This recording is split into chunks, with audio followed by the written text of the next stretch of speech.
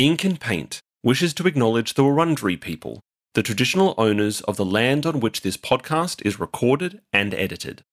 It is a great privilege to be able to tell stories on this land, which has a tradition of storytelling stretching back over 10,000 years. We also wish to acknowledge the traditional owners of the lands from all over the world where our guests record from. We pay our respects to all elders past, present, and emerging, and to our First Nations listeners. Well, Walt Disney...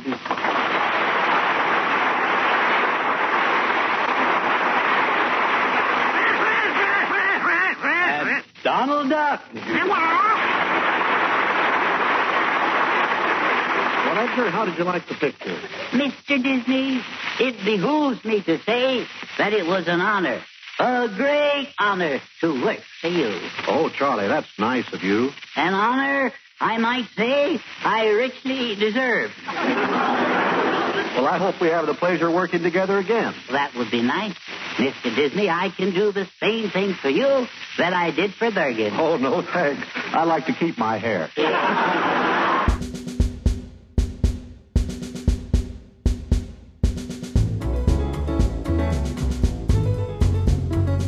Hello and welcome to another episode of Ink and Paint, a podcast journey through the Disney animated classics. I'm your host, Daniel Lamon. We're exploring one by one the films in the official Disney animated canon and talking about their artistic, historical, and social context, where they come from, their impact, and how they sit with us now.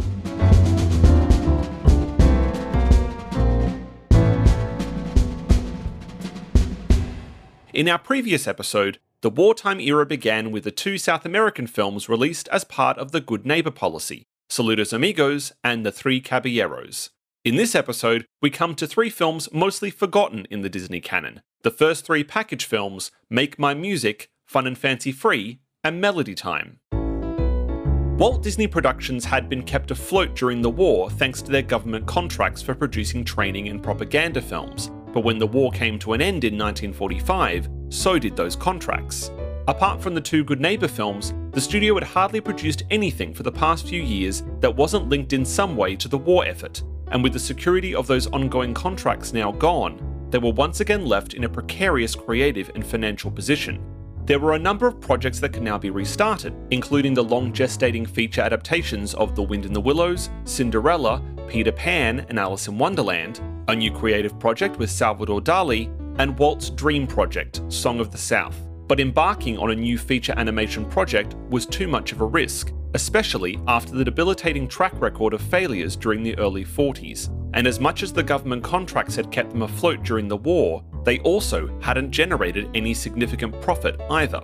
The studio also had a responsibility to its shareholders and to Bank of America, who were all equally skeptical that feature animation would be a profitable exercise, especially with the properties currently in development. Bank of America called for the company and its figurehead to take more responsibility for paying back the ever-building debt. Once again, the company went through a massive restructuring, including further layoffs and Walt resigning as president of the company to become chairman of the board, with Roy now president overseeing a new management committee. This created further tension with the staff, drastically reduced thanks to both the layoffs and many of the men having been drafted during the war. There were also other creative threats. During the 1941 strike, many of the now unemployed animators formed United Productions of America, a new animation studio that counteracted the reach towards realism in Disney animation with a more impressionistic graphic style that sat closer to the tone of post-war America than Disney's pastoral elegance. Warner Brothers had also set up their own rough and tumble animation studio with artists such as Tex Avery, Chuck Jones, William Hanna, and Joseph Barbera, and as the war came to an end, their madcap Looney Tunes series was about to enter its own golden age. The staff at Disney enviously watched the surrealist insanity of the Looney Tunes, a far cry from the methodology at Disney which had reduced the process of animation and story development to an assembly line. Walt Disney was equally frustrated. Commerce was of no interest to him. He was driven by artistic expression, and while he longed for the perfection of the Golden Age films, he was faced with the hard truth that such films were not feasible anymore. His fixation on Song of the South was as much due to the fact that live action was cheaper to produce than animation as it was his love for the Joel Chandler Harris stories. The company had been founded on animation though, and animation was his route to artistic purity. If he couldn't make feature animated films, then what on earth were they supposed to do? The answer, suggested Roy, was right in front of their eyes. As much as Fantasia had proved a box office disaster, the format of collecting a series of shorts into a feature had proven at least a financial success with Saludos Amigos. Roy suggested that they continue the trend and package some of the short subjects in development, some of them leftovers from Fantasia and the Good Neighbor films, into feature films. The financial risk wouldn't be as significant, and it would at least give the animation staff something to do. With no other real option, an increasingly disillusioned Walt agreed. Each episode on Ink and Paint, I'm joined by a special guest, not just film and animation enthusiasts, but people from all different professions. This week, I'm joined by film historian and author J.B. Kaufman. Mr. Kaufman has written and lectured extensively on the history of Disney animation, the silent film era, and other areas of cinema studies, and is the author of some of the most authoritative books on Disney history, including The Fairest One of All, The Making of Walt Disney's Snow White and the Seven Dwarfs, Pinocchio, The Making of the Disney Epic, South of the Border with Disney, and most recently, The Making of Walt Disney's Fun and Fancy Free. JB, welcome to Ink and Paint. Well, thank you very much. It's nice to be here. Now, much of your writing and your research has deals with the early days of film history, not just the early days of Disney animation, but also the silent film era and the film history in the first half of the 20th century. What led you towards that area of study and interest? Well, there's a long answer to that. The somewhat shorter answer is that, like many of us, I was a Disney kid from the age of 5. My first memory of ever seeing a movie was seeing a reissue of Cinderella in the theater, and just the sheer beauty of that experience of seeing that beautiful animated picture on the screen. I guess I can say now it literally was a life-changing experience. From that time on, I was hooked on. I think for a while I just wanted to be Walt Disney, but then it turned out that job was taken. So I still was interested in anything with the Disney name on it. And then along about the age of 12, I discovered the history of silent movies and how fascinating they were. And so then I also became hooked on film history. And eventually I figured out that you could put those two things together because Walt Disney was a very, very important part of the classic era of American filmmaking. And from that time on, one thing just led to another. It really was a hobby to begin with, but it's turned into more than that since then. What were some of the films from the silent era that you were responding to? You know, if Cinderella was the first Disney film you remember seeing, what were some of the first silent films you remember seeing? Well, my first discovery in the area of silent film was the silent comedies. And for anyone who is looking to get into silent film, who's not already interested, I recommend the silent comedies as a good way in, because once you've cut your teeth on the works of Charlie Chaplin and Buster Keaton and Harold Lloyd and a few others, at that point you may never want to go back to talkies. That's just such a wonderful gold standard that you can't help becoming addicted to silent film. And then if your experience is like mine, one thing again leads to another, and you find yourself getting more and more absorbed in the beauty of the medium. Silent film really was a different medium altogether. It's not movies with something missing any more than talking pictures are movies with something tacked on. They really are two different media. You know, once you discover the beauty of silent film, it's hard to let go. How much did the language of silent film influence Disney animation at the time, but also what Disney animation would become in the 30s and 40s? How much did silent film language have an impact on that form? Well, it had a tremendous impact because during the silent era, film was primarily a visual language. And that was one of the beauties of it. You know, it really transcended international barriers because it was truly a universal visual language. That pretty much set the standard for film art in general, I think. When sound was added to film, it brought a new dimension with it, but it didn't erase the fact that film is, I think, primarily a visual medium. And Walt Disney did get his start in filmmaking during the silent era. He was part of that era. So he was thoroughly grounded in the art of telling a story primarily visually well before he made Steamboat Willie. Now, that's not to say that he and his artists didn't make full creative use of the soundtrack, but they never lost sight of the importance of the visual. Which I guess is an important thing to consider with the films we're going to be talking about in this episode, particularly because so many of them are visually driven. But before we get into them, I also want to ask, what steps did you take to then start focusing on researching Disney and silent film history? How do you become, an historian on these subjects? Well, I don't know how normal people do it, but my road, I had an idea that I would really like to write a book about the short Disney cartoons of the 1930s, and breaking them down one by one. And I was naive enough to think that I could just walk into the Disney archives and start working. So I approached them about this, and they said, "Sit down, son," and they kind of explained the facts of life to me. Which basically amounted to the fact that you don't get permission to work on something like that until it's been approved. And it was much, much easier to get approval for smaller scale projects than for something major like that. I still would like to write that book about the Disney shorts of the 30s, and I still fully intend to get around to it. But in the meantime, I got started on some side roads, and they have led into some very interesting territory. So for quite a while, it was much easier to get their okay for articles in magazines and journals than for a book project. So that's how I started out doing it. And the first time I published an article, I was so proud of myself that I could have exploded. I started publishing a number of those, and then the next thing that happened was that my friend Russell Merritt, who I might say is one of the most brilliant film historians in the world, he and I collaborated on a project with Le Giornate del Cinema Muto, which you may know is the world's leading silent film festival. It's held every fall in Pordenone, Italy. Long story short, they did a retrospective of Walt Disney's silent films, and we wrote a book to go with that.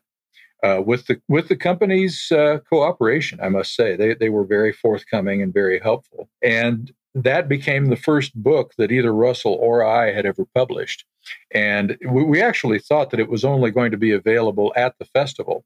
But once the festival was over, it kind of got out into the world and became a real book. So I kind of got into the book publishing world through the back door. And what impact has Disney had? I mean, obviously it's had an enormous impact on your professional life, but what about your personal life? How much has Disney has it had an impact on the other aspects of your life? I don't know how I could quantify it, but I can tell you that it is now a very, very big part of my life because, the name Disney means different things to different people. To me, Walt Disney is important because he was one of the major artists in the film world and really in the world, period, during the 20th century. I like the theme parks. I like a lot of the other sort of byproducts of Disney. But for me, what he accomplished and what he and his team accomplished in the world of animation is just that's just an irreducible monument to creativity, I think. And I really believe, and again, not to disparage the theme parks or anything else, but I really believe that history will remember him as one of the major artists because of that contribution. I mean, it's one of the things that I found with this project, going through them chronologically, the artistic evolution that happens in the first 5 films in the Big Five is astronomical. I still can't quite believe that you can go, that as an art form, it can go from Snow White, which is beautiful, absolutely beautiful, to Pinocchio, which is one of the great works of art of the 20th century, that they can leap in terms of their technical proficiency, their proficiency in storytelling, the sophistication in every aspect of the filmmaking process can happen in the course of between those 2 films, particularly when it's a form that essentially before Snow White did not really exist. Feature animation was not a thing. It always takes me by surprise, and I feel very humbled within the presence of them. I can second that. The first of the package films was a musical fantasy comprising 10 sequences linked together as a kind of concert. After Fantasia, it had been suggested to Waltz that the format might lend itself to popular music as well as classical, and Make Mine Music is in many ways a populist version of Fantasia. Many of the segments were leftovers from other films, such as Without You and Two Silhouettes, which sprung from abandoned ideas developed for the Good Neighbor films, or the lavish adaptation of Sergei Prokofiev's Peter and the Wolf, which had been intended for Fantasia.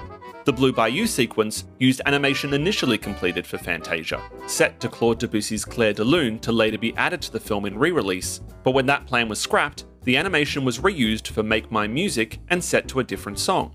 While the finished film simply presents the segments one after the other, there were early plans to give the film some kind of structure. Story artist Sylvia Holland, who in 1938 was the second woman hired in the story department, had been a key artist on the development of many sequences in Fantasia, but had been laid off in 1942 after the strike. She was rehired not long after, and worked on many of the war projects, including Victory Through Air Power, as well as a number of educational films, including The Story of Menstruation, and the never completed The History of Music. When production began on Make Mine Music, Holland was asked to develop storyboards for continuity segments between the films featuring the Greek muses, an idea that never eventuated. Seeing an opportunity to make further use of abandoned material she had developed for Fantasia, Holland pitched another package film, Vagabond Virtuoso, and began developing the idea. However, Sylvia Holland was once again laid off in 1946, and that project was shelved. While many of the sequences in the film are fairly traditional and mostly forgettable, there are a few standout moments. The two sequences set to performances by Benny Goodman, All the Cats Join In and After You're Gone, have a much stronger graphic style closer to what was being developed at UPA, with After You're Gone building on the surrealist ideas in the pink elephant scene in Dumbo and the end of The Three Caballeros. In terms of storytelling and character animation, Peter and the Wolf and The Whale Who Wanted to Sing at the Met are small triumphs, the former in particular making great use of the character motifs in the music to inform the temperament and design of the characters themselves. Both would have great success as shorts on their own in the future.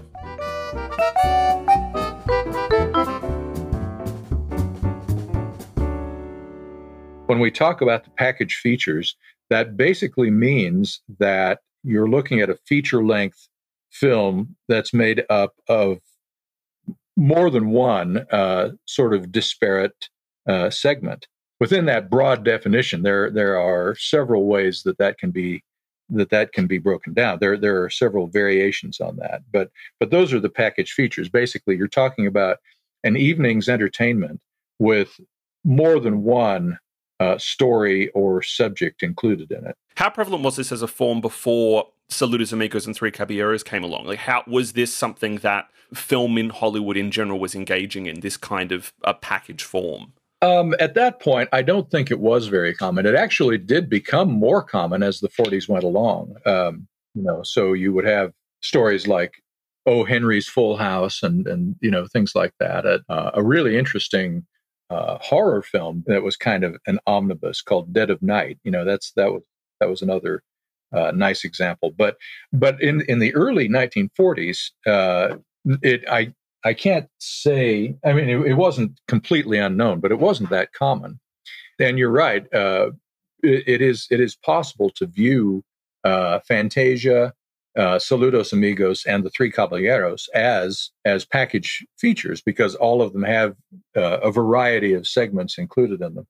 I think today, when we talk about the package features, we tend to be referring to the ones that were released after the war. And how viable was it as a format? Because, I mean, it comes out of the financial necessity of, they don't have a lot of money post the war. They can't go back into feature animation yet.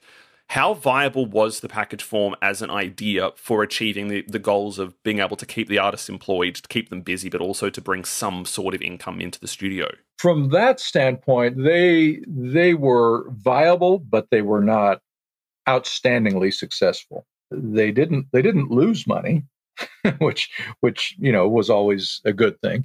And in fact, there was a combination of circumstances that led to the package features. And one of the circumstances was that they actually had lost money on Pinocchio and on Fantasia. But one of the things that I really admire about Walt is that when he did have a setback like that, like Pinocchio and Fantasia actually losing money, that's a situation where a lot of executives would have been inclined to play it safe, to sort of pull in their oars and hunker down and find a cheap way to get by. And Walt's instinct always was to go big, and Roy had his brother had to pull him back sometimes. Roy was, as you know, the business head of the company. I mean, Walt wasn't stupid. He knew that that these were serious conditions and that something had to be done. But he went about doing those things by going as big as he could. And one of the things that had happened in all through the 1930s, but in a new way in the late 1930s, his story department was just coming up with some of the most creative, most far-reaching ideas, and he was encouraging that because, you know, he believed in the medium of animation. He didn't see any limits to what animation could accomplish. So he was all for going as big as possible in that department. And so the story department had tons of great ideas, all of them in various stages of development, which could make great animated films. They suddenly found themselves in a position where it didn't make financial sense to try to keep reproducing films on the model of Snow White or Pinocchio, where you've basically got one narrative thread all the way through.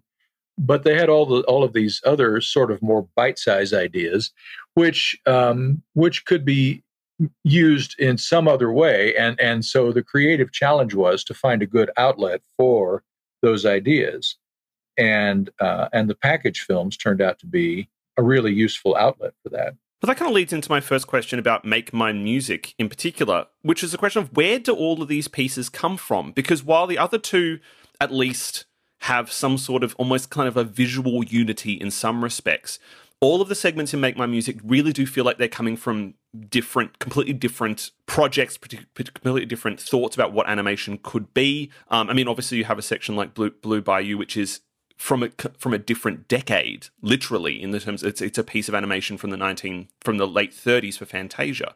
Where do all of these pieces come from, and how do they come about being put together? How do they choose these particular 10 pieces? Well, the reason they all look as if they're coming from different places is because they are.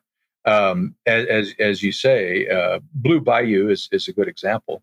As you know, that during the making of Fantasia, I don't. You've probably already gotten into this in talking about Fantasia, but at one time, Walt envisioned Fantasia as being a film that would never be retired. It would stay in permanent circulation, but the studio would keep making new segments for it. And if it had been successful, they would have followed through on that.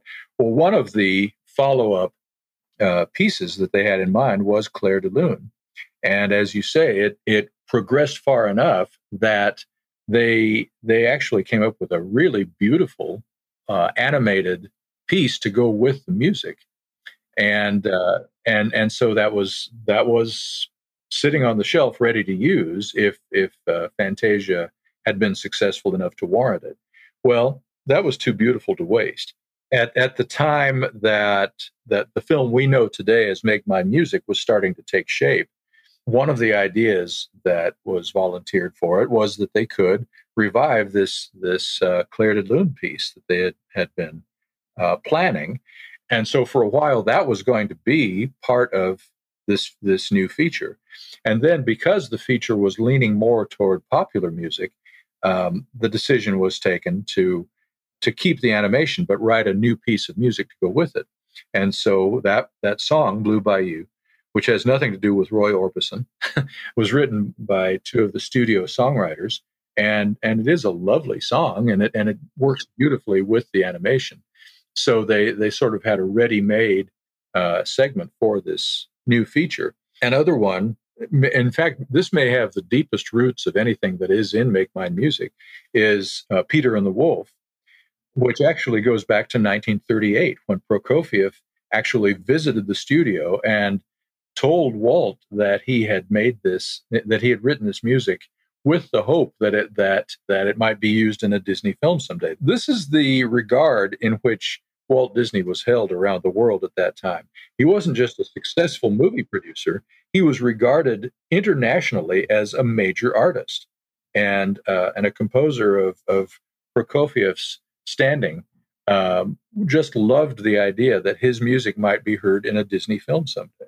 Which makes sense. I mean, the thing that's so thrilling about the Peter and the Wolf sequence, which is probably my favorite sequence in Make My Music, is just how perfectly suited that piece of music is to storytelling and animation. Like the fact of, the decision to have each character represented by a different musical motif, which then can be translated into a different visual motif for each of the characters.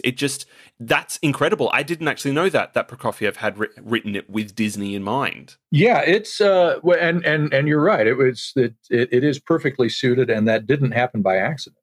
But yeah, Prokofiev, he was visiting the U.S. and he and of course in 1938. They were getting really serious about the film that would become Fantasia. And when he visited the studio and saw the new recording techniques that they were coming up with, he was just captivated. And it was a mutually satisfying visit for him and for Walt, because again, they did start talking at that point about the possibility of using this music for a Disney film.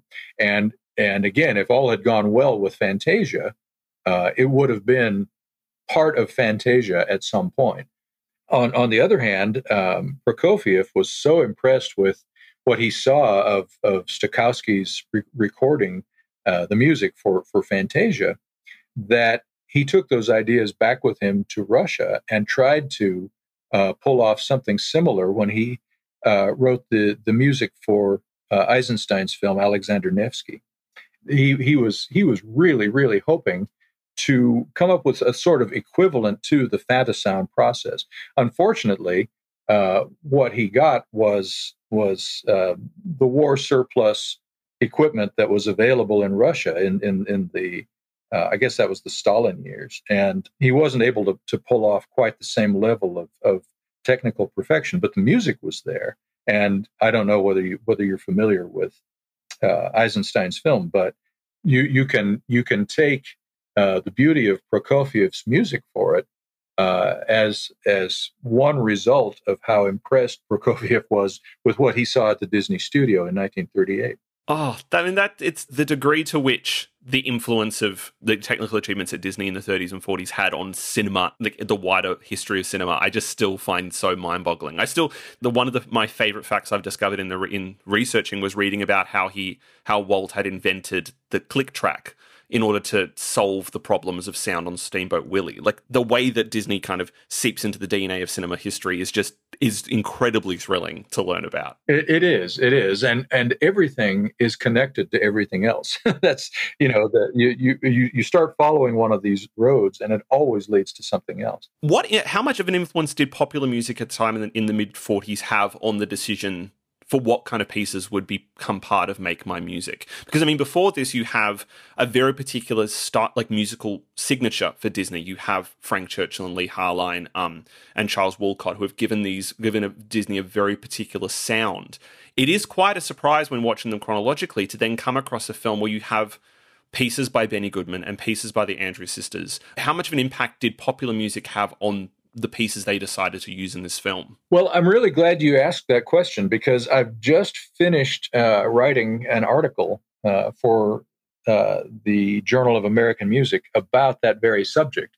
To me, it's really striking, and I don't think it's been commented on very much. The musical end of Disney films through the 1930s was brilliant, but it was mostly self-contained. You had these tunesmiths that were on the Disney staff who did brilliant work, but yeah, it was all in-house. And suddenly, at the end of the war, you are seeing a real confluence of Disney production and what was then current American popular music. And it is a very striking change. And it happens both in terms of the performers and also in terms of the songwriters, because by that time, Harleen and Churchill were both gone from the Disney studio. And I mean, they still had Oliver Wallace and other talented people. But suddenly you're getting Tin Pan Alley songwriters who are being contracted for a single film or a group of films. And there's suddenly a lot of crosstalk between the Disney studio and the popular music market. The nature of animation of classic animation is that it takes so long to produce that they deliberately concentrated on timeless stories and timeless music. Whereas in 1940, Benny Goodman, he had been around since sometime in the 1920s and had been reasonably successful. But in the late 1930s, his career just suddenly took off like a skyrocket. And in the spring of 1940, he was one of the hottest properties in the music business. So for them to be actively trying to engage somebody who was, that currently popular would have been a major departure. Well, it was a major departure. And they started trying to negotiate with him. And the only thing that held up the negotiations was that they couldn't come up with a story idea that Walt was really happy with. They continued to work at it while everything else was going on, but everything else included, the start of the war, the start of war-related production, the strike, and a few little things like that, including the Good Neighbor Project, which occupied a lot of Walt's attention. But in the meantime, the idea of doing a short with Benny Goodman was still percolating, and by 1943 or 44. They were getting the kinks worked out and were actively working on a couple of projects with him. I guess music like the music that he has for All the Cats Join In and After You've Gone, that particular sound kind of has to force the artist to rethink how they can visually approach animation and visual storytelling. Because, I mean, there's the beautiful surprise of Make My Music is the first time you're seeing the Disney artists respond to the contemporary world. You have contemporary music. You're seeing kids in the 1940s going to a malt shop, or you're seeing aspects of the real world these films exist in actually entering into the film itself. In the same way that Fantasia is thrilling to see the marriage of classical music and animation and seeing how one art form influences the other, that's kind of similar with Make My Music, of seeing particularly Benny Goodman's influence having to force them to rethink how they approach their visual storytelling. Yeah, that's exactly right. And it is the case that in its finished form, Make My Music is more or less a Fantasia for popular music, allowing for the fact that there is the one classical piece in it, Peter and the Wolf, and then there is the segment at the end, The Whale Who Wanted to Sing at the Met.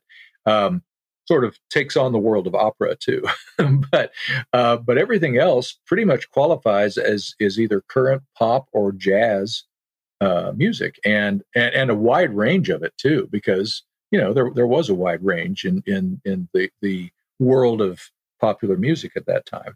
The idea of making the film that we know today as Make My Music didn't automatically come into focus, because again, the whole situation was that they had all of these wonderful ideas kind of swimming around in a sort of creative soup there, and the question was, what kind of outlet would make sense in terms of showmanship, but also in terms of the business? They were in a business. They had to make some profit on everything that was released to theaters.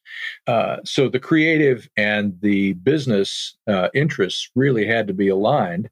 And at one time in late 1944 and into early 45, one of the ideas that was gaining some real traction was that they would make two pictures, each of them less than feature length. They were talking about something in the neighborhood of 40 minutes each. And again, it's hard to say what the original, what the quote original idea was, because the ideas kept morphing and adapting all the time. But the basic idea was they were considering two separate for-real films. One of them tentatively titled Swing Street, and the other tentatively titled Currier and Ives. And they were making up, tentative programs of which of these shorter segments would be included in each of these featurette length films. Swing Street, as the title suggests, was going to be more of a pop or jazz oriented picture. Currier and Ives was going to be more sort of Americana themed, and again, both of these ideas were staying in flux pretty much, and sometimes stories would be swapped between one and the other. Roy Disney, the business head of the company, was kind of slowly tearing his hair out because he really was concerned with what would be most saleable at the box office, and he had long since kind of adopted a policy of deferring to Walt, but always letting him know what he really hoped they would do. And when this subject came up, he said, "I really, really wish that we would abandon the idea of these two shorter films and make one feature-length film." And ultimately, of course, that is what they did do. And again, Swing Street was the title, the working title for a while until they came up with Make Mine Music. And they actually put out a call throughout the studio to ask people to suggest alternate titles. And Make Mine Music turned out to be the winner. And it's such a strange title. I mean, in a way, the titles for the other two package films make a certain degree of sense in relation to what their content is. Make My Music, it always strikes me whenever I watch it that it's a very strange title in terms of I don't quite understand what it means. Maybe it is in terms of like wordplay or musical references from the 1940s, but it has a very mysterious quality to it, which I think in a way kind of matches what I find is a very mysterious quality to the film. Because apart from the unifying, it uses music as a unifying factor, in most cases popular music, the fact that you've got these pieces, some of which are relatively new in terms of their conception, and some of them dating from basically another world, which is what the world was like before the war, and then them all put together, there's a kind of almost, I find something quite haunting about Make My Music. This is very an abstract concept, like it's kind of like a film of ghosts. It's a kind of a transitional film, and that's kind of like the ghost of what Disney animation was and what it might be able to be, but it hasn't quite worked out what that is yet. What does this film tell us about the state of Disney animation immediately after the war? Because this is coming out bang on straight after the US have left the Second World War once the war was over. That's a really interesting interpretation. To answer your question, that's one of the things that I really love about the film is that you're getting kind of a snapshot of sort of the state of the art. It's almost a grab bag of different techniques that are possible in the medium of Disney animation. By that time, there was no longer just one identifiable Disney style. They had mastered more than one style, and you see several of those styles on display in this film. It's like going to an art gallery, I think. And one of the things that I like about it, this is a film that has a special place in my heart. You may have noticed that the production supervisor of the film was Joe Grant. Yes, I did. Is this the only film in which he was the production supervisor? It was.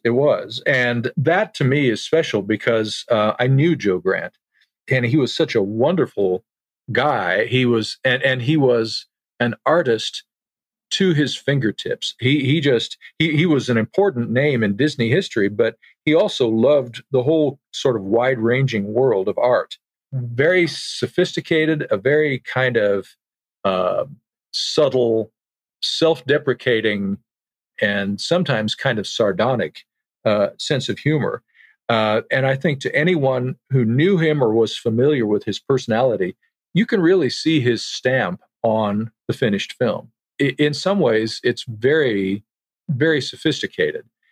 For anyone who still thinks that cartoons are only for kids, it's not the only example, but it's one example that kind of disproves that. It's I don't want to say grab bag, but it's an assortment of some of the best things that can be done with animation by this world-class studio at this point in history. And you have to be attuned to subtleties to really appreciate some of the things that they're doing.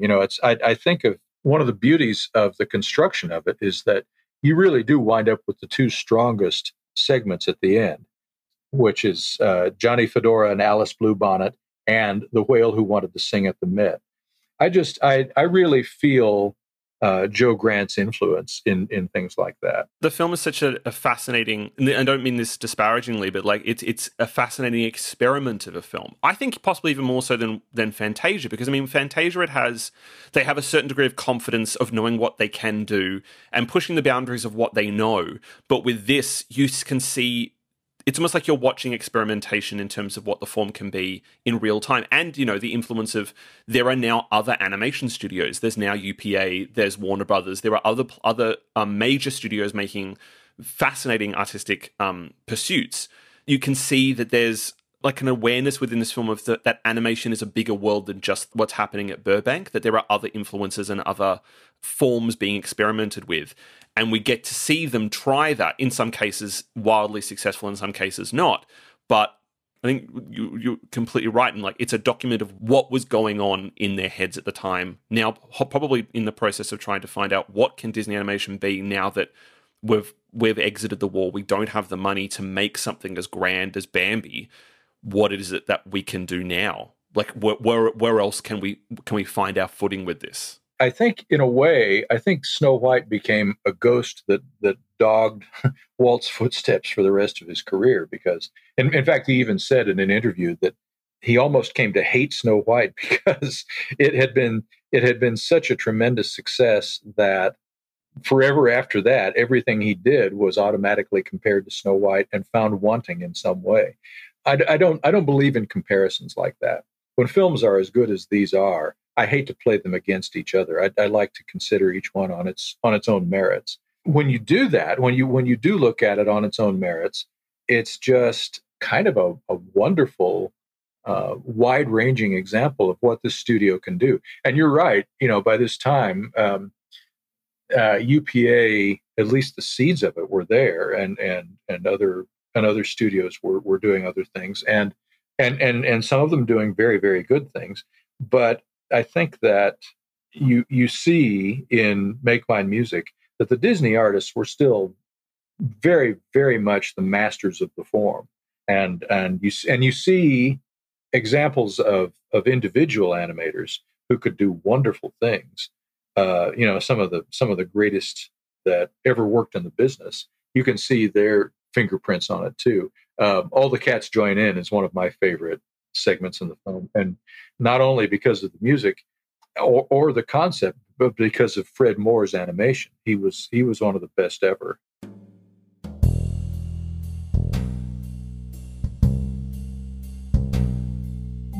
After a name change from Swing Street to Make My Music, the film was released in August 1946 to mostly dismissive reviews. In his New York Times review, Bosley Crowther called the film vivid, motley, ornamental, and just a bit questionable at points. And this seems to be the general feeling towards the film. Despite some flashes of imagination and inventiveness, the film as a whole didn't have any discernible character of its own. It was, as production supervisor Ben Sharpstein put it, a remnant sale.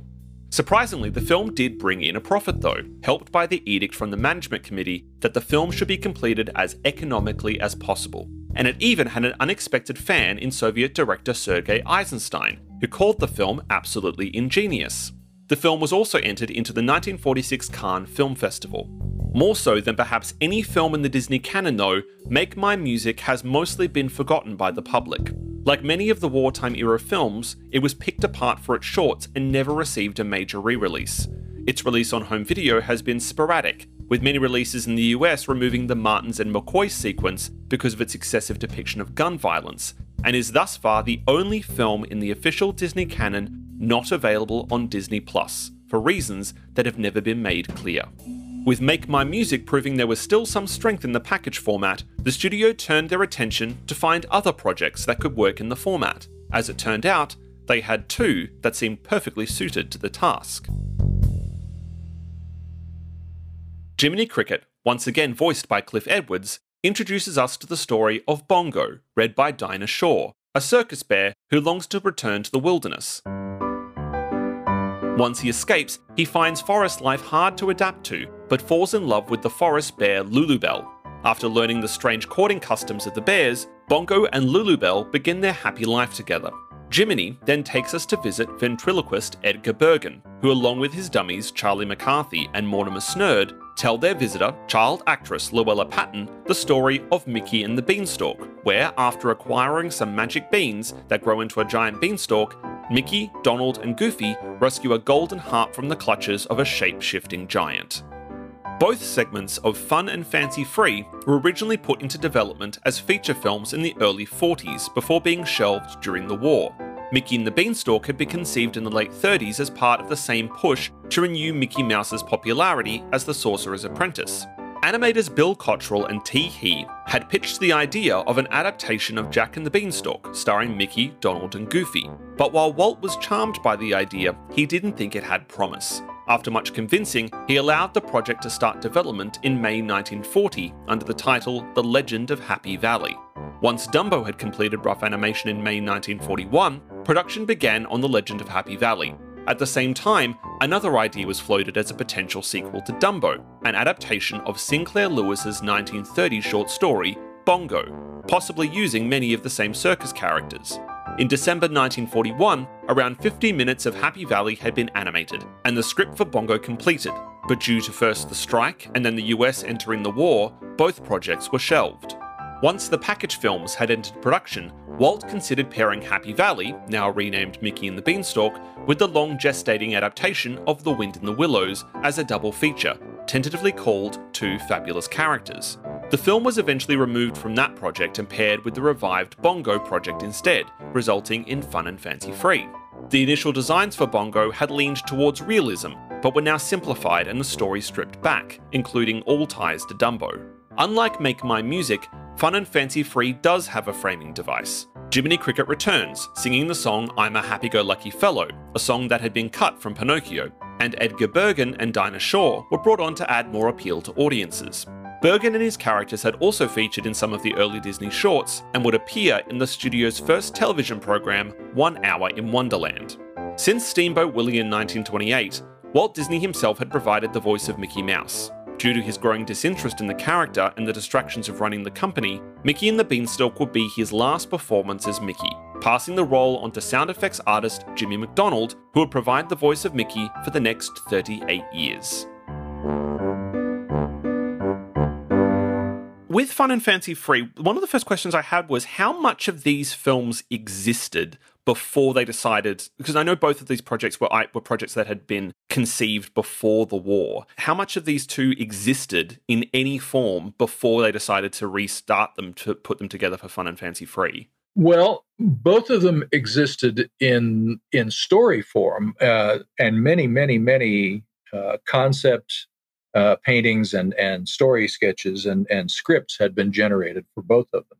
So in that sense, they did both exist before the war, or I should say before the U.S. got into the war. They were both in the works by that time.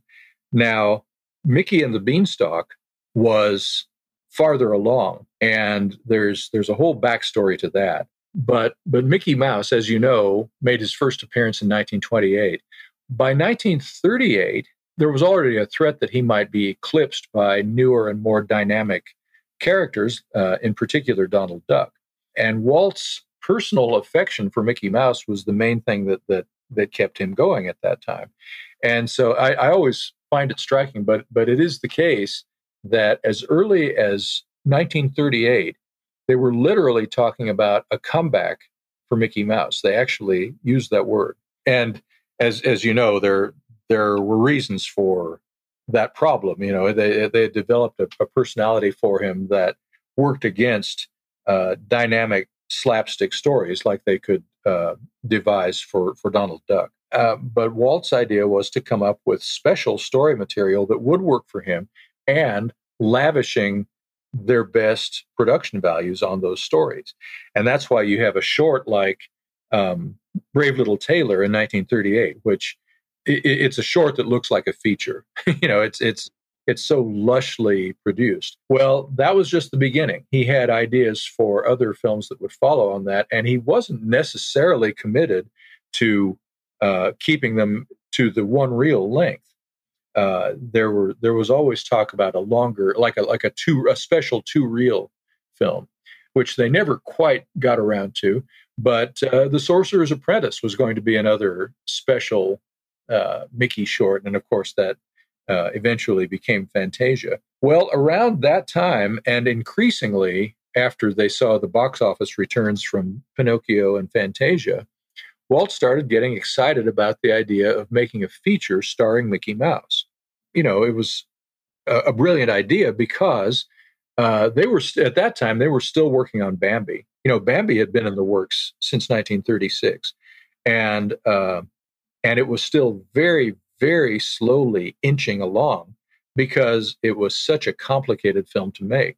But it was possible to make a different kind of feature that would not be as expensive and wouldn't involve so much effects animation and so much slow, painstaking work in the character animation.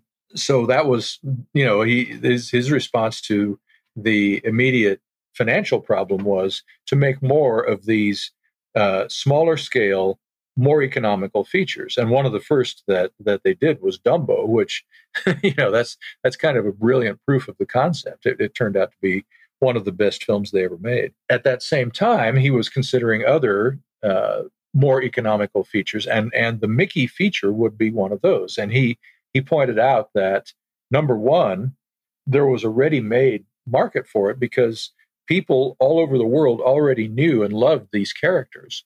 And number two, the artists also knew these characters very well. They had artists who customarily worked only on the short subjects, not on the features. And they knew how to animate these characters. They knew them backward and forward. So he said it will be more economical because we don't have to put extra time into character development. These characters are already developed. And so we're crazy if we don't take advantage of that. So they started to take advantage of it. And there were several ideas that were proposed for Mickey features, any or all of which might have been produced if that had turned out to be a viable way to go. But the one that was way out in front was Mickey and the Beanstalk. So there was actually some story development on that as early as 1938, and then it got shelved and then taken out again in 1940. And by the I'd say the early months of 1941, Walt was ready to actually get into the animation, and he was, when you read the story conference transcripts from those years, he's so anxious to get going that he can't stand it. He's saying, we really need to get going on this. And, why don't we get this going? And so he's putting some of the top artists with these characters, putting them to work on this. How similar is the final version to what they were conceiving in 1940? How close is the version in Fun and Fancy Free to what they were planning? Well, in some ways, it's very close because they did actually get a fair amount of the pencil animation done in 1941. And when the project was revived after the war, again, economy was an important consideration at that point.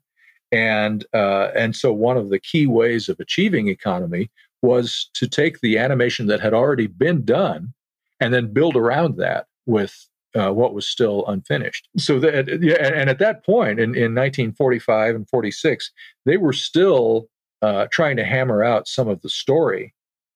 So there were things about the story that had not been determined yet, but the animation that had already been done, that was pretty much locked down. So one of their main considerations was to take this work that had been done and then work around that to fill in what was still missing. Because it's one of the most unexpected features of that particular set. I mean, both Bongo and Mickey and the Beanstalk are so beautifully animated, but one of the things that always strikes me looking at Mickey and the Beanstalk, it's so much more sophisticated in terms of its draftsmanship than what was happening also around it. I mean, the sequence where the beanstalk starts to grow and lifts them up to the clouds is kind of virtuosic in terms of the way that the three of them asleep, when they're asleep, are moving, the way the vines are moving. There's this particular section feels so much like the classic concept of Disney animation before the war. It doesn't feel as contemporary as something like Make My Music or Melody Time does. Well, you've got a good eye, because that sequence was singled out by almost everybody. And one of the things that I think is interesting about it, one of the big differences cost-wise in producing these films between something like Pinocchio and something like the package features, one of the big differences is the amount of effects animation. And you and your listeners may already be aware of the distinction, but effects animation is basically everything that moves in the picture that is not a character. And they had formed a separate, this separate effects animation department as early as the 1930s for artists who specialized in water, smoke, fire, any kind of object like that had to move in the picture that didn't come under the heading of character animation. So when you see, part of the richness of Pinocchio that we were talking about a while ago, part of that comes from this lush layer of effects animation, completely separate from the character animation. And conversely, one of the things that they felt they could skimp on a little bit in these more economical films was that degree of effects animation. And what I think is really fascinating is that, and I have to think that they did this deliberately. Each film would have a sequence in which the effects animators just went crazy and had the freedom to really show what they could do. In Dumbo, it's the sequence where the roustabouts and the circus animals are setting up the circus tents in the rain. There's very little out and out character animation in that. It's all just this rich tapestry of effects animation, and I think it has a subliminal effect on the viewer, because you absorb all that richness, and then and that is in the back of your mind as the story goes forward from there. Well, the sequence of the growing beanstalk in Mickey and the Beanstalk is kind of an equivalent to that, because it was the effects animators who did almost all of the work in that sequence, and it is very, very striking. And it's the beanstalk almost becomes a character. It almost has a personality. These tendrils that are kind of snaking around the interior of the house, and investigating Goofy's open mouth as he's snoring, and then kind of sharply drawing back again. And it's just it's a very striking thing. And I think in his heart of hearts, Walt would have loved to have more of that all through the film. But as it turned out, this made a very effective showcase for that kind of work, and in a way that really impacted the film. Was Bongo as far along in development before the strike and before the war as Mickey and the Beanstalk was? No, it wasn't. But there was serious work being done on the story, and that's I think that the general consensus is that people tend to prefer Mickey and the Beanstalk over Bongo. I feel, again, that I just don't like to play them against each other. I don't love Fun and Fancy Free as a film as a whole, but the two individual sequences are just so remarkable. I kind of can't imagine how you would choose which one is better than the other. I mean, as great as the sequence is with the growing of the beanstalk and Mickey and the Beanstalk, the whole sequence of Bongo's first day and night in the forest is magnificent. It's incredibly funny. It's beautifully animated. The character animation is gorgeous. I can't actually. I'm the same. I couldn't tell you which one I would think I would prefer. Yeah, it's and luckily we don't have to choose. That's another beauty of this. But yeah, it was not developed to the point of animation at the time that these things were all shelved. One of the things that I find striking about Bongo is that it was based on a story by Sinclair Lewis. That was one of the things that really intrigued me when I started researching this film. And sure enough, I found the original publication. Sinclair Lewis is celebrated for his novels and his kind of sharp critique of American manners and culture at that point in the 20th century. I mean, he's one of the great figures in American literature. So I was thinking, okay, how does this story come from Sinclair Lewis? Well, as it turns out, he also had a prolific output of short stories, and this was it was written as a children's story. Now, when you look at it in hindsight, after being familiar with the film, it's a pretty kind of dark and somber children's story, but it clearly is intended for children. Actually, a lot of what is in his story was retained in the film, but the basic thing is the basic situation, which is this circus bear who has been trained to do lots of tricks, but has never learned how to survive in the wild. Suddenly is in the wild and has to learn how to adapt. Of course, there is a brighter, sunnier direction that you can go in with that story, and that's eventually what they did. But they considered a lot of different ideas for that story because, again, at the time, it was intended as a feature-length film that would stand on its own. And what was the reasoning behind? Because this particular period is really fascinating to look at in terms of the way that they're taking this kind of 5 concepts: Mickey and the Beanstalk, Bongo, Mr. Toad, the Gremlins, and Sleepy Hollow, and you can all the research I've done, they're kind of moving the pieces around to see which fits best. What eventually was the reasoning behind deciding to combine Bongo and Mickey and the Beanstalk? Was there any discernible reasoning behind that? There actually was. And this is another thing that I don't think has been talked about very much.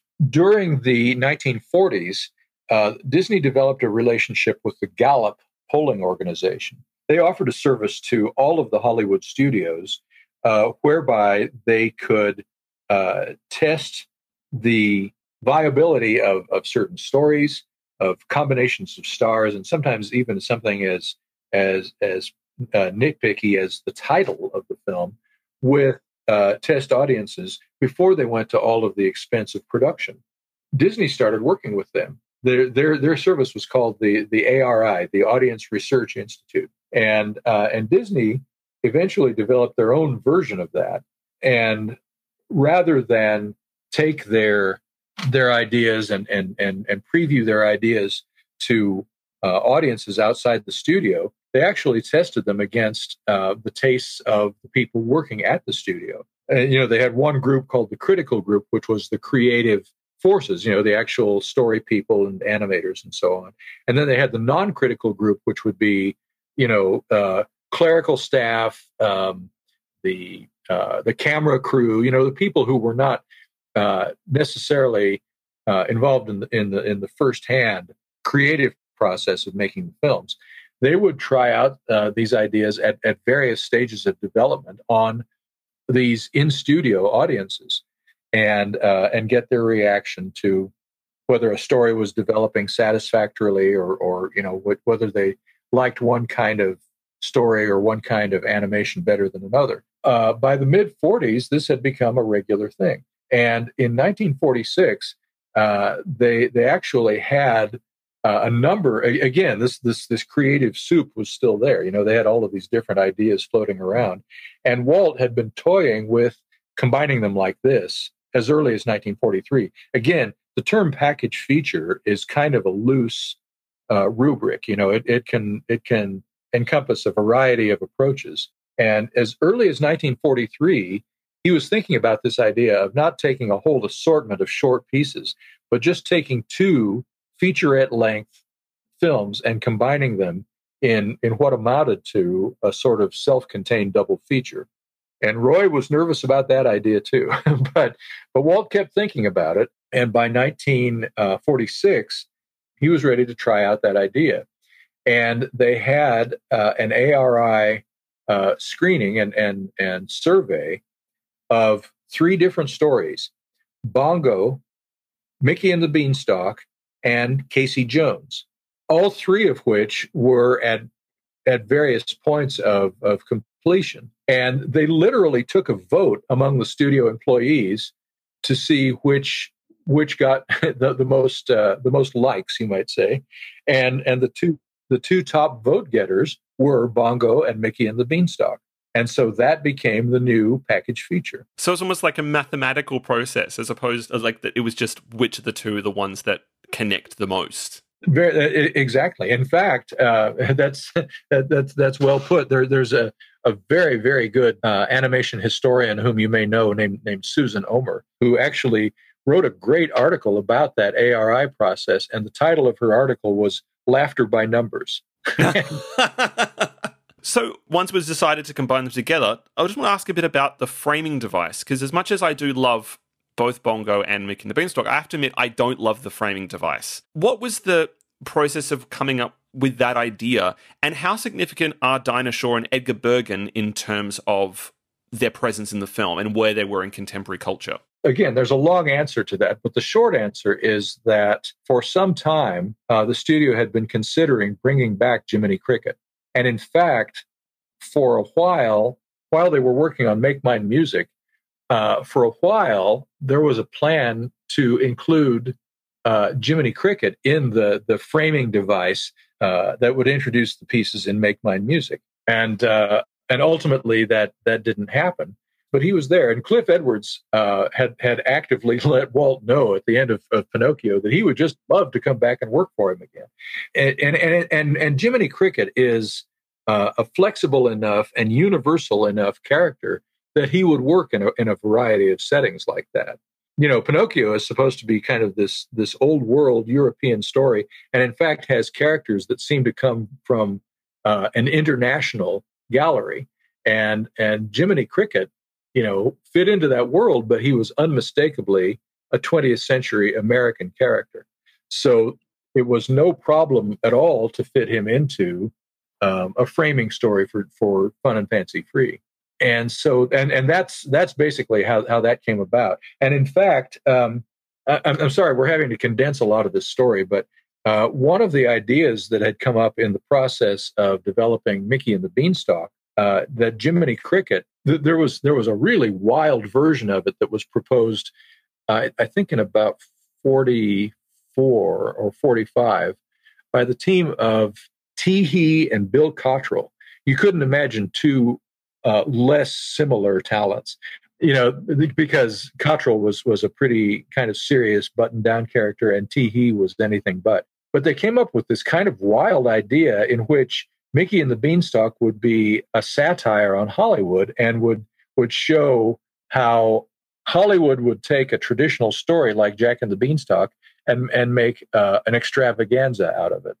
It would have been really, really interesting. And in fact, the title that they had for it was Sooner or Later, because it was going to feature the song Sooner or Later, which ultimately wound up in Song of the South instead. As you know, in Song of the South, it turns out to be a very plaintive little ballad that is beautifully performed by Hattie McDaniel. In their proposed story, it was going to be a gaudy nightclub number at the end of the picture, and in fact, it was going to feature Benny Goodman. They were going to have a nightclub number at the end with the characters performing the song, but with Benny Goodman's orchestra playing.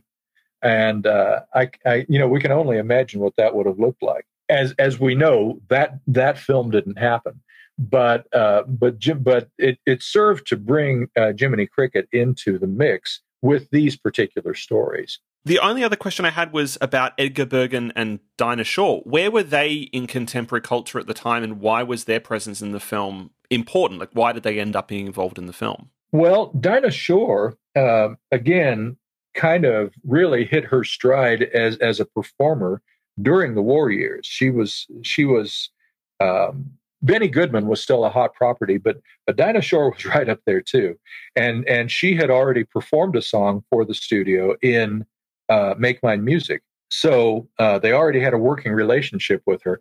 And for a while, again, at this time, they were still thinking of Bongo as a feature that would stand on its own. And Jack Kinney, a great creative talent there. He came up with a framing story for Bongo that would have introduced Dinah Shore on camera at the beginning, sitting around a campfire with some girls, sort of a Girl Scout outing, where she would start telling the story. And as the story went on, then the cartoon scenes would fade in, and the fact that she was there and could provide extra marquee value, as well as the benefit of her singing voice for the songs in the film. That was important. That was the significance. They got a good reaction, even though Make Mine Music wasn't a giant hit at the box office.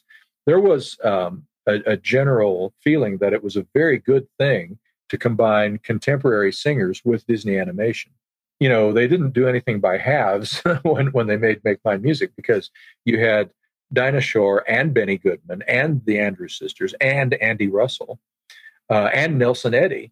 And that was, a complete departure for Disney, and it went over very well. So I think they loved the idea of keeping that kind of connection going. And Edgar Bergen also was very, very popular at the time, mainly on radio, but he had made more than a few movies. He and his dummies had appeared in quite a few movies by that time. And he and Walt were personal friends. And in fact, they had promoted a number of Disney films on Edgar Bergen's radio show. So there was already a working relationship there. Just as with its predecessor, Fun and Fancy Free was met with indifferent, mostly critical reviews. The common complaint was that the film felt off balance, and that many of the different elements didn't work well together. In spite of Disney's technical skill, wrote Time on October 20th, 1947, it has never been a very good idea to mix cartoons and live actors. With genial showmanship, Mr. Bergen and co. barely managed to save their part of the show. Most of the Bongo section is just middle-grade Disney, not notably inspired, and once Mickey and friends get involved with Willie, the whole picture peters out and becomes as oddly off-balance and inconsequential as its title. Compared to Make My Music and Melody Time, Fun and Fancy Free highlights best the limits of the package film format. While the other two at least have music as a unifying theme, nothing thematically or tonally ties Bongo and Mickey and the Beanstalk together, and the lackluster framing device distances them even further. The depiction of courtship between Bongo and Lulubelle also presents an uncomfortable portrait of spousal relations and gender politics that certainly does not hold up with today's standards. And yet, the film still turned in a healthy profit, and of the three films, has stayed more firmly in the public consciousness. The two shorts remain popular on their own, and the film has enjoyed releases on Laserdisc, VHS, and DVD in its original form. In 2014, it was released on Blu-ray in a peculiar release that featured the film with The Adventures of Ichabod and Mr. Toad and The Reluctant Dragon. For their third package film, the studio returned to the format of Make Mine Music, but as had been the case between Saludos Amigos and The Three Caballeros, the lessons from that first film would inform their approach with this one.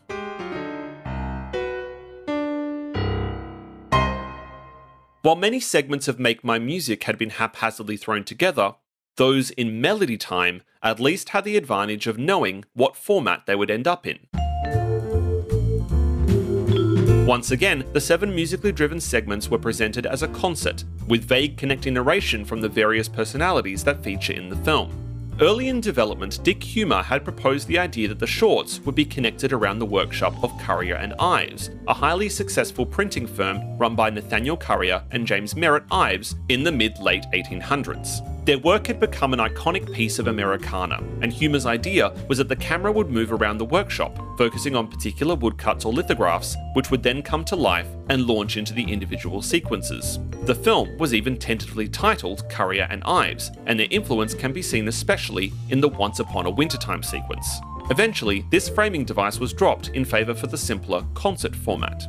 Melody Time also makes use of 2 other abandoned projects. Walt had a keen interest in swing music and had reached out to Benny Goodman and his band to collaborate on a project.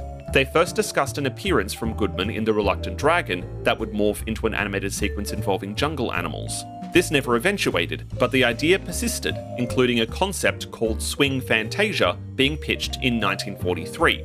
Goodman finally appeared in a Disney film with the two sequences in Make Mine Music, and in Melody Time, swing and classical music collide with the thrilling Bumble Boogie, with Freddie Martin and his orchestra delivering a swing version of Rimsky-Korsakov's Flight of the Bumblebee, a piece that had been conceived as a future Fantasia segment. Another package film being considered by the studio was an anthology based on heroes in American folklore. Very little of Disney animation up until that point had actually engaged with American history and mythology, and this film would connect directly with, albeit white American, storytelling traditions. In the end, only 2 sequences were completed and included in Melody Time: the strangely religious The Story of Johnny Appleseed and the frenetic Pecos Bill. This exploration of American folklore would reach its zenith with The Adventures of Ichabod and Mr. Toad. Perhaps the most fascinating and incongruous segment, though, is Blame It on the Samba. Featuring Donald Duck, Joe Carioca, and the Araquan, the sequence feels like a leftover from the Good Neighbor projects, which is exactly what it was. Walt reached out to organist Ethel Smith, who had a keen interest in Latin American music, to work on a segment for what would have been the third Good Neighbor film. But though that film never eventuated, the idea was recycled for Melody Time. Not only does the sequence stand out with its choice of music, but its look is much more in line with the Three Caballeros, especially the surreal and madcap finale. While Melody Time still suffers from the haphazard structural problems of the other package films, it is by far the most interesting and consistent. Each sequence is at worst interesting, and at best thrilling, and showcases some wonderful animation. The influence of Mary Blair is felt the strongest, especially with Once Upon a Wintertime and the Story of Johnny Appleseed. The film also feels like a genuine step towards the dominant style of Disney animation of the 1950s that would be defined by films like Cinderella and Alice in Wonderland, a simplicity that didn't negate artistic expression.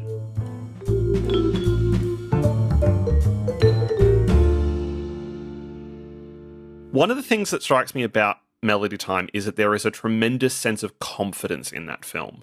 As not just confidence in terms of that they know how to have their relationship between between music and animation, but a confidence with the package film format. How confident were they by that point with knowing how to create an effective package film? I guess the answer is very confident, because it's you could say that Melody Time is sort of Make Mine Music Part 2. And in fact, we talked a little while ago about Swing Street and Courier and Ives. If there was going to be a unifying idea in Courier and Ives, it would have been just sort of this general theme of Americana. And in fact, by the end of the 40s, Walt was also developing this interest in American folklore. So that and the Americana thing kind of went together very well. Now, one of the pieces that was going to be in Courier and Ives was Once Upon a Wintertime. And when the decision was taken to make what became Make Mine Music instead, they still were planning to include Once Upon a Wintertime. But the animation hadn't started yet, and it was way behind the other pieces. So it just wasn't far enough along to include at that time. So they saved it and put it in Melody Time instead. So you get that, and of course that goes along with the sort of Americana thing. But several of the other pieces were the same way. Of course, winding up with Pecos Bill. Then again, there are some anomalies there, including Blame It on the Samba, which was kind of another leftover piece from the Good Neighbor project. They had released Saludos Amigos. They had released Three Caballeros, and then there was going to be a third feature along those lines. And when the war ended and the Good Neighbor program ended, that idea kind of went away. But again, they had so much beautiful work done on several of their proposed ideas for that feature that some of them were just too good to waste. And one of those pieces was Blame It on the Samba. Now, that went through several iterations, and at one point they were planning to include Carmen Miranda in it. Again, the ideas kept morphing, and they had met Ethel Smith at the time that El Grupo made their tour of South America in 1941. So they were already acquainted with her, and she was very popular at the time. And the Dinning sisters too. I have a kind of a special place in my heart for the Dinning sisters too, because they were not anywhere near as well known as the Andrews sisters, but they were another close harmony sister trio, and they had a sound, a kind of distinctive sound of their own, and they had backed up Dinah Shore on one of her songs in bongo. So they got to be the featured singers in Blame It on the Samba, and then Ethel Smith came in and did kind of a red-hot electric organ solo as part of the musical component of that one. It's such a terrific, it is such a terrific sequence, but it is very similar to like Blue Bayou and Make My Music. You really do feel like you've just dropped into a completely different film all of a sudden, just because it returns to the beautiful anarchy of the South American films. With these sequences, because they knew that they were going to be putting them together as a package film, I imagine a lot of them were conceived with that intention in mind. Was that the case? That they, as opposed to Make My Music, where it's like, what have we got? How can we put this together? Was Melody Time more of a thing of, we know we're making this as a package film? What are ideas that we can develop in order to put them together as a package film? I think the answer to that one is yes and no, because as the 1940s went on, that became more and more evident as a viable way to use this kind of material. So some of these ideas had been around for a long time at that point, including Once Upon a Wintertime. But when it became clear that that package features were a big part of the business they were in at that point, I think they did start maybe thinking along those lines. How can we plug this in? So, for example, both this and Make My Music, each one has a kind of somber little mood piece in it that nobody remembers later on. And in Make My Music, the mood piece is Without You, which I actually like very, very much. And again, that was kind of an outgrowth of the Good Neighbor Project, because it's based on a Cuban popular song, but with a new English lyric. And in the finished film, you would never think of that it had a Latin American connection, but it has. In the case of Melody Time, the piece was Trees, which is based on the poem by Joyce Kilmer. The music is provided by Fred Waring and his Pennsylvanians, and again, Waring was a very popular musician at the time.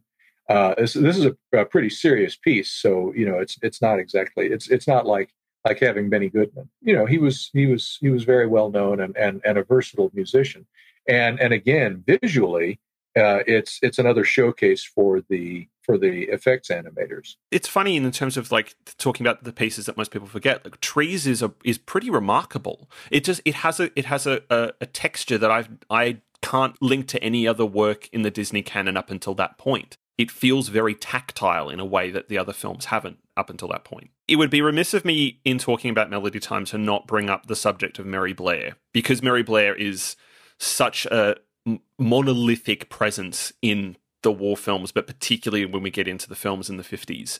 And this is the first, as much as she worked on Make My Music, this is the first time where you really see her influence take a step forward, possibly even more so than it does in the South American films, as much as she's an enormous presence in those films. Why is that the case? Was the conception around some of these projects particularly to kind of showcase Mary Blair's distinct style for the first time? Personally, I would say it's not the first time, but I take your point. I mean, she is becoming more and more established at this point, and I think it's because she was becoming more and more established at the studio. She really exploded during the Good Neighbor Project. Her touch with color, especially, is evident all over those films. She had determines so much of the visual style of the Good Neighbor films.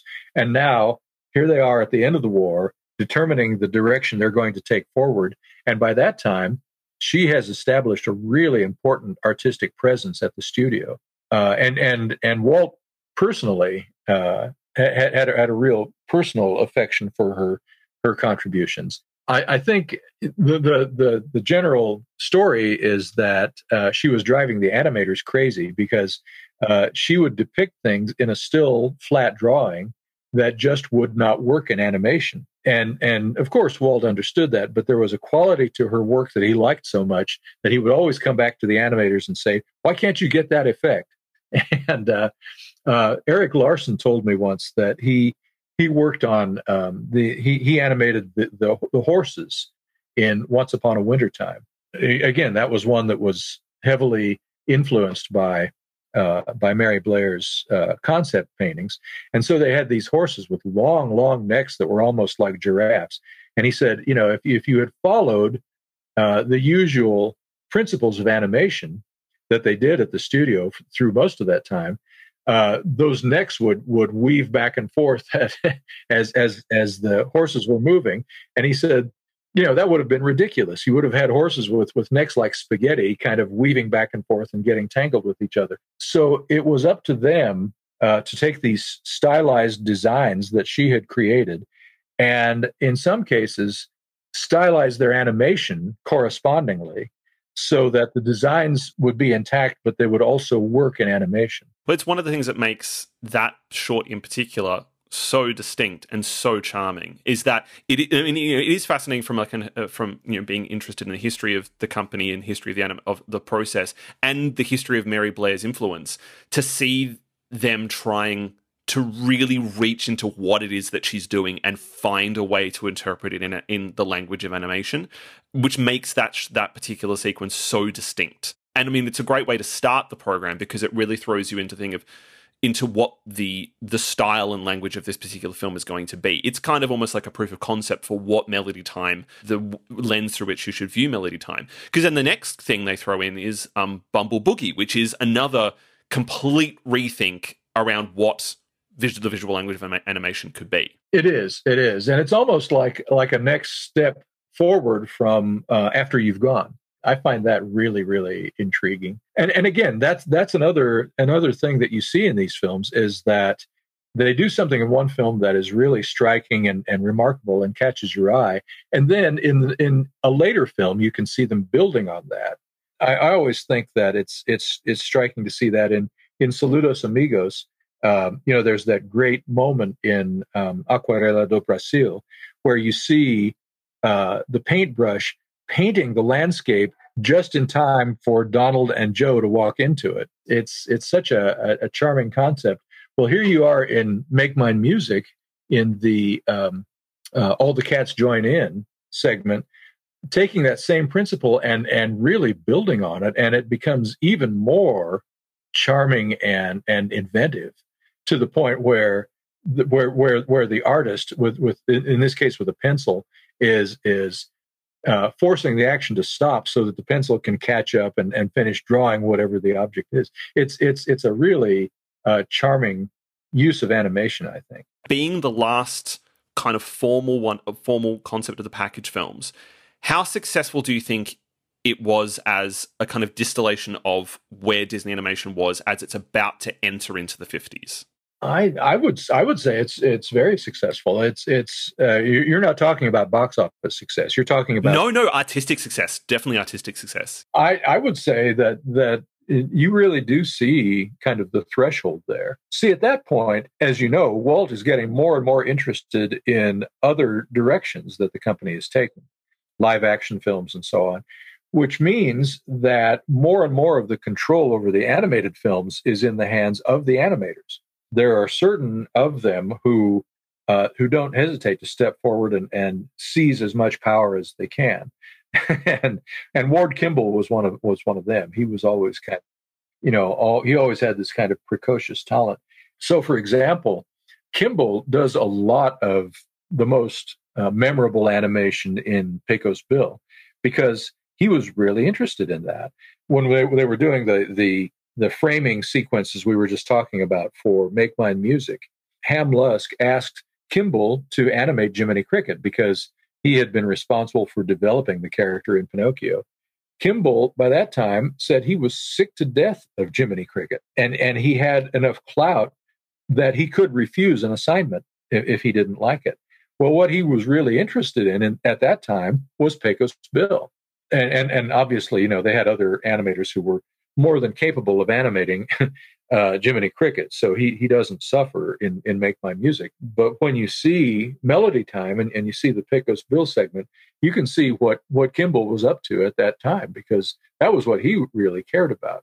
And it's a great showcase for him to do the kind of wild, free form animation he loved to do. Which is going to be so important for them in the years coming. I mean, you can see that influence on something like The Wind in the Willows. And certainly when you get to Alice in Wonderland, it becomes the defining characteristic that makes that film work, is the way that Kimball is able to be like, well, why do we have to adhere to the laws of gravity? Why do we have to adhere to this kind of classical style? Can we? And then that's the kind of discombobulating quality of Pico's bill, that you can't keep up with it in the same way that as Kimball at his best in the conclusion of the Three Caballeros in his work in Alice in Wonderland. You can't keep up with him, which makes it all the more thrilling and all the more revelatory to watch, particularly when you're watching them chronologically, that you're like, this is not the kind of work that could have existed in the early 40s. You can't see something like this happening in a Pinocchio. This feels like a logical place for this form to have taken and for him to have decided to take it. To finish up talking about the package films, I have two questions. They're quite big questions. The first would be, why do you think these films are important? Why do you think we should be giving them as much attention as the Big Five or the films in the 1950s? And where do they sit for you personally, as someone who loves Disney animation, both from a professional capacity, but also from a personal perspective? Where do they sit for you? I have a kind of a separate affection for each of these films. Your question about why we should pay attention to them, I think that very early in the 30s on, the Walt Disney Studio is the state-of-the-art studio in animation. It's undeniable that in the 1940s, other studios are really hitting their stride and doing great work. And I don't mean to, I love classic Hollywood animation, period. But there's no question that the Disney Studio, they still have their chops, and they are still capable of doing new, exciting, and professionally polished work in many different kinds of animation. If nothing else, these films serve as a kind of continuing update on the state of the art at that particular time. But even beyond that, there are just gems embedded in each of these films. Fred Moore's animation of Bongo in Fun and Fancy Free, when he first finds himself in the forest and is running around exulting in the beauties of nature before he discovers the downside of nature. But the part preceding that, where he's so happy to be there and he's just exulting in it, that's another little gem of animation from Fred Moore, who was one of the greats. Same with the Whale Who Wanted to Sing at the Met, I think is just a self-contained classic.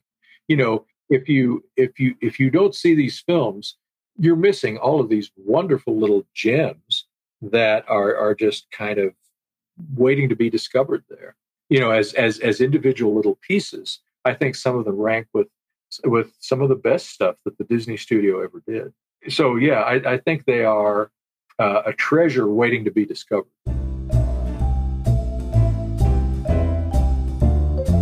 By the release of Melody Time, critics and audiences had started to tire of Disney's package format. The film was once again dismissed, though many of the segments were praised individually. The problem was still that there was nothing cohesive about the format, and that made the film ultimately unsatisfying. It was also unexpectedly costly to make, around $2 million, and unlike the other films, didn't generate a significant profit, something Roy put down to the recent polio scare. Once again, the studio was placed in a dangerous financial position, and once again, more staff were laid off. Melody Time did leave slightly more of a cultural impression than Make My Music, and as with all the package films, the segments enjoyed success on their own. By 1998, Melody Time was one of the few Disney classics not released on home video, but upon its release, the use of cigarettes in Pecos Bill was removed from the US release, and would remain so until it was restored to its original form for its release on Disney+. Though it is easily available on DVD, Melody Time is one of the last 3 Disney animated classics, along with Make My Music and The Black Cauldron, not to have received a Blu-ray release of any kind.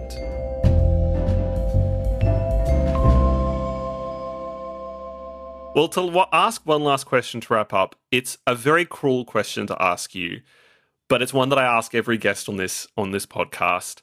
Do you have a favorite Disney animated classic? The short answer is no.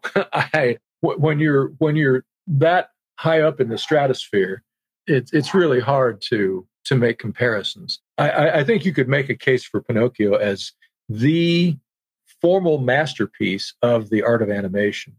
As far as the technique is concerned, it's completely off the charts. Even Fantasia, I don't think is more of a pinnacle of technique than Pinocchio is. On the other hand, I think if I had to take just one of those films to a desert island, I think it might be Snow White. Well, for one thing, it has Walt's fingerprints on every frame of the film, the way probably no other film ever did. But also, I think it's just a great culmination of everything they had been doing in the 1930s. You had that great explosion of talent at the Disney studio in the 1930s. I think you get the perfect culmination of that in Snow White. It's got an ineffable charm, I think, that and I lived with that film for years while writing about it, and I'm always ready to go back and see it again. You don't get sick of it. It's a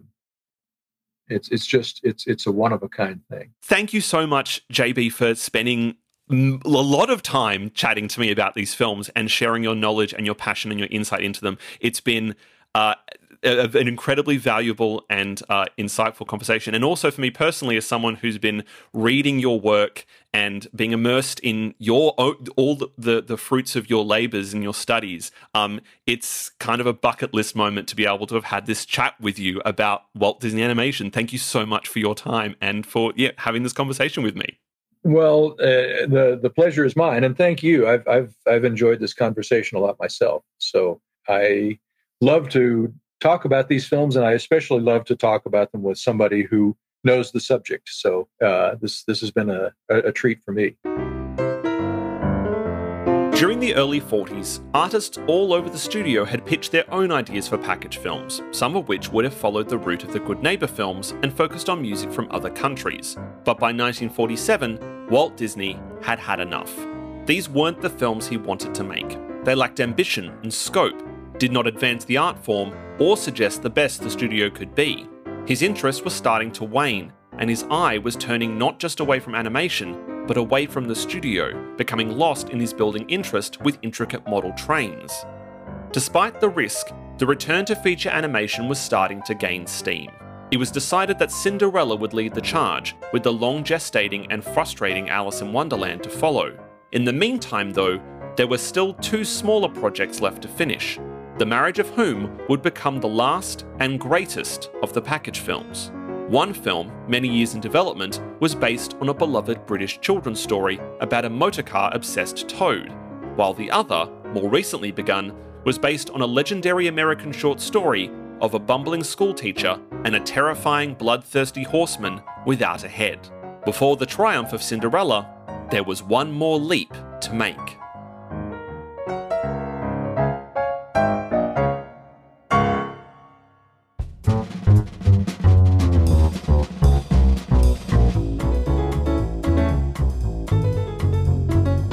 On the next episode of Ink and Paint.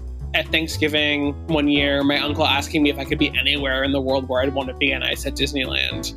I'll be joined by entertainment writer and editor Louis Peitzman as we look at the final film of the wartime era, The Adventures of Ichabod and Mr. Toad.